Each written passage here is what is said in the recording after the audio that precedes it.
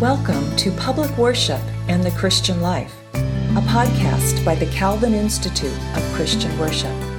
In this series of conversations, hosted by Calvin Institute of Christian Worship staff members, we invite you to explore connections between the public worship practices of congregations and the dynamics of Christian life and witness in a variety of cultural contexts, including places of work, education, community development, artistic and media engagement, and more.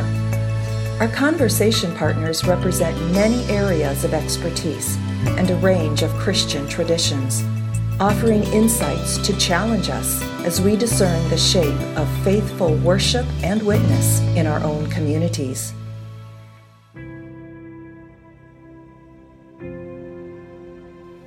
In this episode, Palestinian Christian, professor and pastor Munther shares with John Whitfleet how the use of technology brought worship into homes and opened up new possibilities for services, Bible studies, and more during the COVID-19 crisis in Palestine.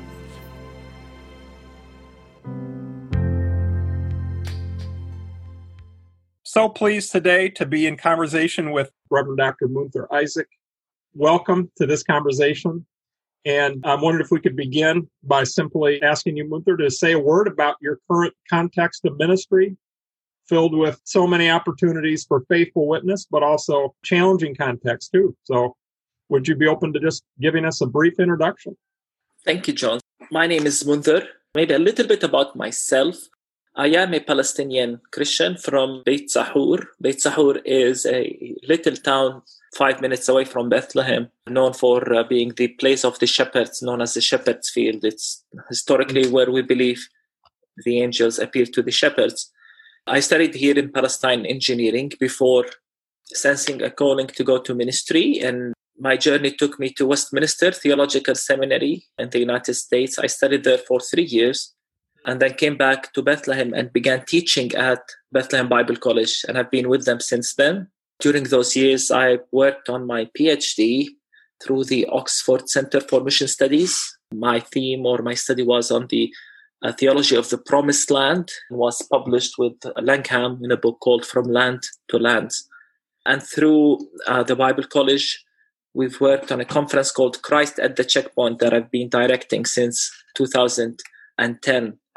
And when I finished my PhD and spent a year in England, and when I came back, I joined the Lutheran Church. And the Bible College, so that you know, is more in line or more within the evangelical tradition. The Lutheran Church here, or the Evangelical Lutheran Church, is a more mainline Protestant church. So I made that shift, which was interesting for the topic of our conversation, from a setting where I'm used more to informal contemporary worship into a more liturgical worship. I moved to that church in 2013, was ordained in 2016. Right now, I pastor the church in Bethlehem, Christmas Lutheran Church in Bethlehem. And I also, you could call me interim pastor for the Lutheran Church in our town, Beit Sahur, because they don't have a pastor. So it's interesting running between two churches, and at the same time, the academic dean of the Bible College, in addition to a lot of the advocacy and conferences work. So that's life here, very busy. Half of it is in pastoral work. 1/3 is in the academy and 1/3 is in advocacy. I know the math doesn't result in one full-time job, but that's reality here. Yeah, probably 2 or 3 jobs there, I think. But what a joy, I think, in our work we find in living within those different worlds and trying to connect them. The academy to the church informed by the academy, all with, outward-facing witness and voice in a larger world. So we're grateful for you in your ministry. And I'm wondering if you could share a little bit about the disruption that COVID-19 has caused in these worlds for you and what that experience has been like. And then perhaps out of that, we'll talk again about, worship and the like. Yes. So, of course, since March, pretty much life has changed completely here in Bethlehem and, of course, around the world. What it meant for us in Bethlehem first, we've went through almost 2 months of strict quarantine, meaning we didn't leave the house. and we only left to buy goods. As clergy here in Bethlehem, the authorities allowed us to travel freely, to go to church, to visit people if needed, and mainly to distribute support. A lot of my own work shifted from, the norm into social work, assisting families, organizing with grassroots movements that wanted to help needy families. Because in Bethlehem, so many people lost their job like this because of tourism.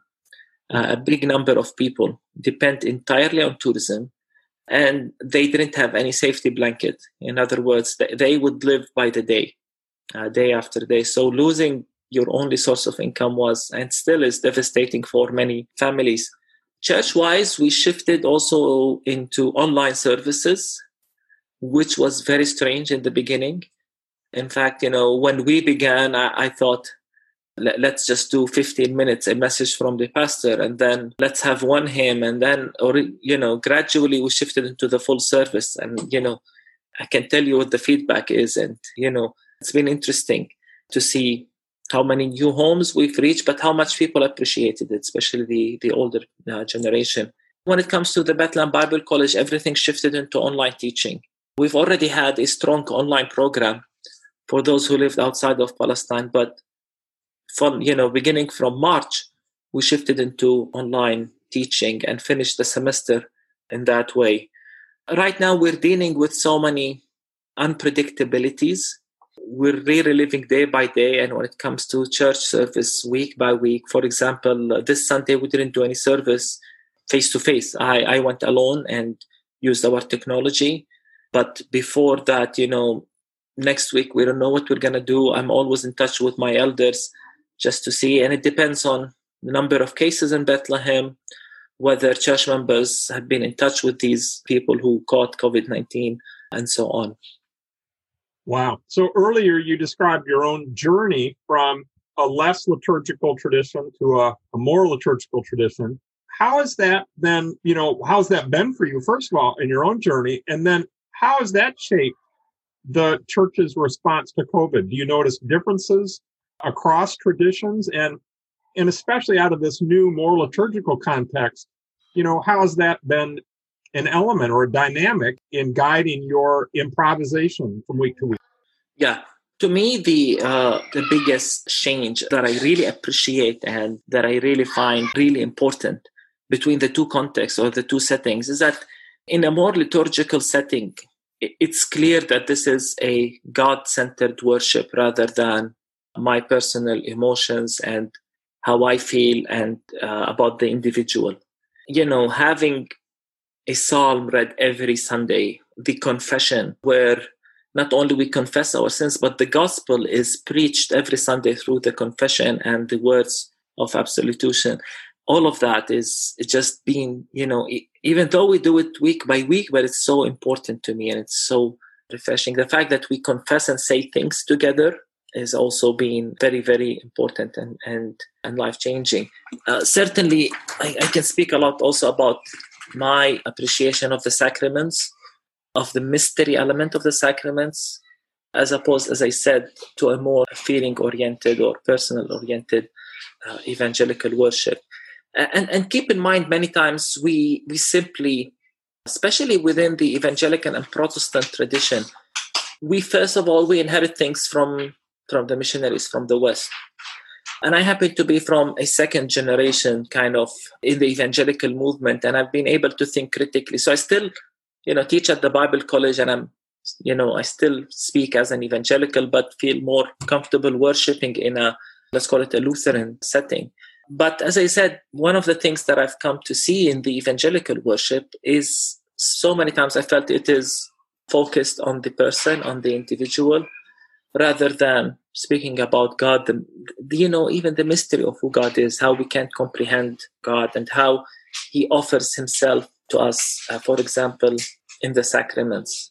When I consider the words of the hymns and so on, that's another thing. And by the way, in our church, music is divided into half. So we sing with the organ, we sing traditional hymns that are translated, hymns that are in very strong Arabic, very poetic and so on. But we also sing contemporary music. And I think once you look into contemporary music, it's a big pool. A lot of it in the Arab world is written in Egypt, or most of it is written in Egypt, some in Jordan and Lebanon. But it's a huge pool, and you can actually select very good and very, I don't know in your context, but in our context, there is plenty of beautiful contemporary music. One of the things I've learned is, the volume of singing almost doubles between hymns and the contemporary music. People love the contemporary music. They love to sing. Maybe our church in general, they love to sing. But you could tell the difference because of the melody. The tune is more oriental, and people feel that more than traditional hymns, if I may say. So we do a good mix. In other words, it's not that I am completely against or rejecting new styles of worship, but that's a different. COVID-19 has allowed us to bring our worship into homes. And that's the message I've heard from people. They love the fact that the Psalms, the Gospel was read in their house as they were listening. Certainly they enjoy my preaching, or so they tell me, but let's just say they're honest. But honestly, what they like the most is the singing and the music and the reading of scripture in their homes. And they tell me they sing along. They say we listen, we follow the whole service. Elderly people really appreciate it because they were not able to come to church in normal circumstances. We ended up installing a nice system in our church with different cameras and a sound system just to be able to reach more homes, sensing that this is really a needed ministry. But again, what resonates more with people is not that was a powerful sermon, even though, maybe they did appreciate the sermon, but it's the fact that church life came into their homes. And I really think of that a lot. And what is your approach to the sacraments, Lord's Supper, baptism, during this time? This is what I always say about, for example, the Lord's Supper. The Lord's Supper is a confirmation of the real presence of God with us. And it's very fitting because we preach about this in Bethlehem. So when we do the Lord's Supper, I sometimes remind the congregation, the miracle of Emmanuel, God with us, Emmanuel, is not over. Here in Bethlehem, we should know better than anybody else that the real presence of God with us is so important. That's what it means to me more than anything. The fact that it is Christ who offers himself to us, and that he is fully present in the sacraments. In our church, there are many, we do it once a month, and there is always the debate whether we should do it once a week or once a month. But there are many who, if they are not able to be in the service the day of the Lord's Supper, at the beginning of the month usually, they would not stop calling me until I go to their home to do the service in their home, because to them it's essential to stay kind of in fellowship with Jesus, in a direct connection. So it's certainly more than a memory, for example, or just a remembrance. And it's certainly more than just a spiritual exercise. The actual real presence of God is at heart for us here. Keep in mind, we are a little community. We are number-wise. Yes, with so many activities and schools and a university college and theological centers and with a big impact in our town. But nevertheless, we are, the Christian community in general and the Lutheran one. So to have the assurance of God's presence is so comforting. I think that's at least the way I look at the sacraments. Yeah, powerful.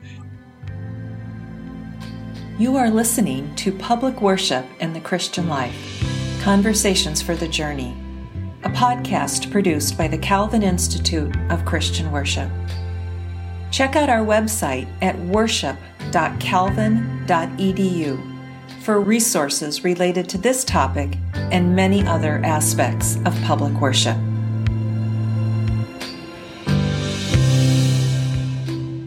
And what choices have you made about Lord's Supper and baptism here during the last 6 months with COVID? So many churches doing such different things, fasting from the Lord's Supper, engaging online in some ways. And The Protestant world has so many different practices and approaches. Yeah, we discussed it a little bit among ourselves and actually concluded, we played with the idea of having people bring wine and bread in their house and repeating with us, but didn't go along with it. For the first 3 months, it was just me in the church with my organist and the camera people and so on that would do it. Later, we invited people to church and asked for strict safety measurements. It was strange because, at one point we had one person stand in front of me offering the bread and the wine and make people sanitize their hands before I present to them with my mask on the bread and the wine. But honestly, for a stretch of almost 3 months, we did not have it. And some older generation people actually complained. Between us and our bishop, we took the difficult decision of not taking any risks. We discussed and I said, Bishop, I can go to their homes. And he's like, so what if you contracted from one home to the other? That's the last thing we want. So we encouraged people, something about how to take the Lord's Supper in distance, emphasizing that God is not limited to place. Yes. What, if you think ahead, imagine in the future now, we look ahead 2 or 3 years, do you have an intuition already about some things that churches are learning, especially about worship, but other dimensions of church life that will not end when when we are past it? If we do get vaccines and other things, are there some things, are we just going to be going back to the church life as we knew it, or will there be some more permanent changes because of things we're learning during this time? One of the things that might change is that it seems that more people feel comfortable with online services, which is not a good thing, honestly. But, people already told me, please don't stop this after COVID-19. We love it. Especially, as I said, not just old people from our church and the diaspora. I know people who tune in with the different time zones just to watch it. I think that's the first thing. But second, I think there would be an appreciation of fellowship, real fellowship with one another. Coffee time in our church, in particular our church. It's interesting. Our service lasts mostly 50 minutes. Coffee time sometimes lasts for an hour. Yeah. So this is how much people enjoy being with one another. And by the way, just as a footnote, it's been really interesting and challenging to shift from 50-minute sermons into 12 to 15-minute sermons. And I've been amazed of how much I can say actually in 12 to 15 minutes. It doesn't have to be long. You don't have to tell jokes or anything, just, very focused message. There is certainly a new appreciation for our fellowship with one another, something that we've missed. And as I said, that's something we've already, so for a whole month, the congregation met in person. That was in August. And gradually, they began returning from 10 to 15 to 20, 30, even 40. And they wanted coffee. But the elders said, no coffee. And I agreed with them. We don't want coffee. Let's just stay outside in our churchyard and talk there. But everybody complained. We'll wear masks and we'll stay in distance, but we want to go to the church hall again and sit and have coffee. So again, I think that's what many people miss right now. Well, and there's something beautiful about that longing to be together. So yeah, something to celebrate there, even while it's a challenge to manage it for you and for many others. I'd love to ask about your sense of how we can better support each other as brothers and sisters in Christ from around the world. And, I think about, in some contexts, it seems how little we know about each other across different cultural contexts, across different national borders. And then I think about how especially poignant that is for Palestinian Christians, and how much, if I may say, from the United States, how much ignorance about the Palestinian Christian church there is and the problems that creates on so many levels. I wonder if you could just reflect a little bit on, especially now in this context of COVID, where there's more technological possibilities and engagement, just how we might move forward in encouraging better mutuality, awareness, and the like. Yeah, I think that technology, the COVID-19 opened the eyes of many about so many new possibilities. Among them is, for example, joint services. One of the things I've done is join congregations in their Bible studies on Sunday mornings, which would be Sunday evening our times. And there has been so much value in that. We are discussing with a partner church, how can we get even more advantage of the technology? And I think that's something we should consider as churches. For example, it's much easier for me now to preach in a church in the United States, especially, for example, given the time zones, than it used to be in the past, because we're used to bringing in. I've done many webinars, and I think that's another thing people discovered, webinars. Now we're having conferences online, speaking in a conference on Saturday, so that's going to be a new experience. But I think the next step maybe is to consider, for example, having a sermon from Bethlehem or from Jerusalem and vice versa. I'm not sure if you've heard, but one of the interesting things our church has been doing for more than 10 years, this is from the time of Reverend Mitri Rahib, who was before me, is what we call a simulcast service between Christmas Lutheran Church and the National Cathedral in Washington, where both of our churches will have big screens. Part of the service is done in Bethlehem, and then the next part is done in Washington. And we alternate. And usually there is a Christmas message from our bishop to not just the National Cathedral, but more than 40 congregations actually broadcast that service on their websites and Facebook pages. Some churches actually gather in the sanctuary and watch it live from the two places. At the time, when I first joined, I thought that's the most unique, very innovative idea. But I think that can be done more now, and more churches would feel so much safe about it. Just one more observation. This Monday, we've had a prayer for peace organized by the World Council of Churches. I was the preacher, but I preached from my desk. And the service was, organized and arranged in such a way. Everybody participated, from the General Secretary of the World Council of Churches. We've had pre-recorded prayer requests and so on. And I think we will be seeing more of that in the future, more ecumenical gatherings in the full sense of the word, with ecumenical meaning, global, from different parts of the world.